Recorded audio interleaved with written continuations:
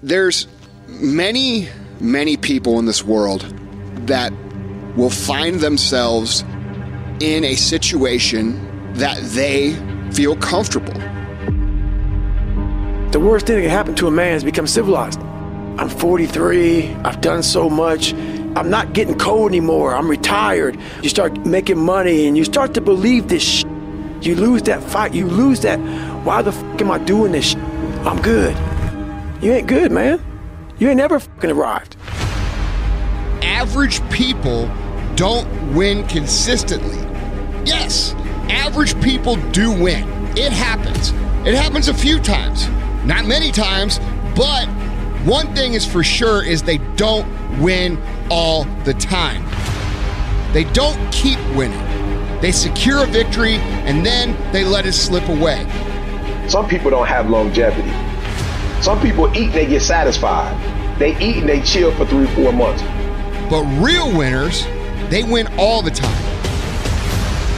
Hunters, every time we accomplish something, we're looking for the next one. We're not eating to get satisfied. We're eating out of necessity. I don't ever want to get to the place where I feel like I made it. Because when you still feel like you're trying to reach something, you keep learning, you keep reading, you keep studying, you stay hungry. Wins don't shock winners. They aren't amazed when they got a win any more than Michael Jordan was amazed when he hit a game-winning shot. That's what he expected. That's what we acted to do. That's what we worked to do. And because of all those things, we expect to win every time. It's the process, the constant challenge to get there again and again and again is what drives these individuals. The greatest of all time, the Tom Bradys, the Michael Jordans, the Kobe Bryants of the world.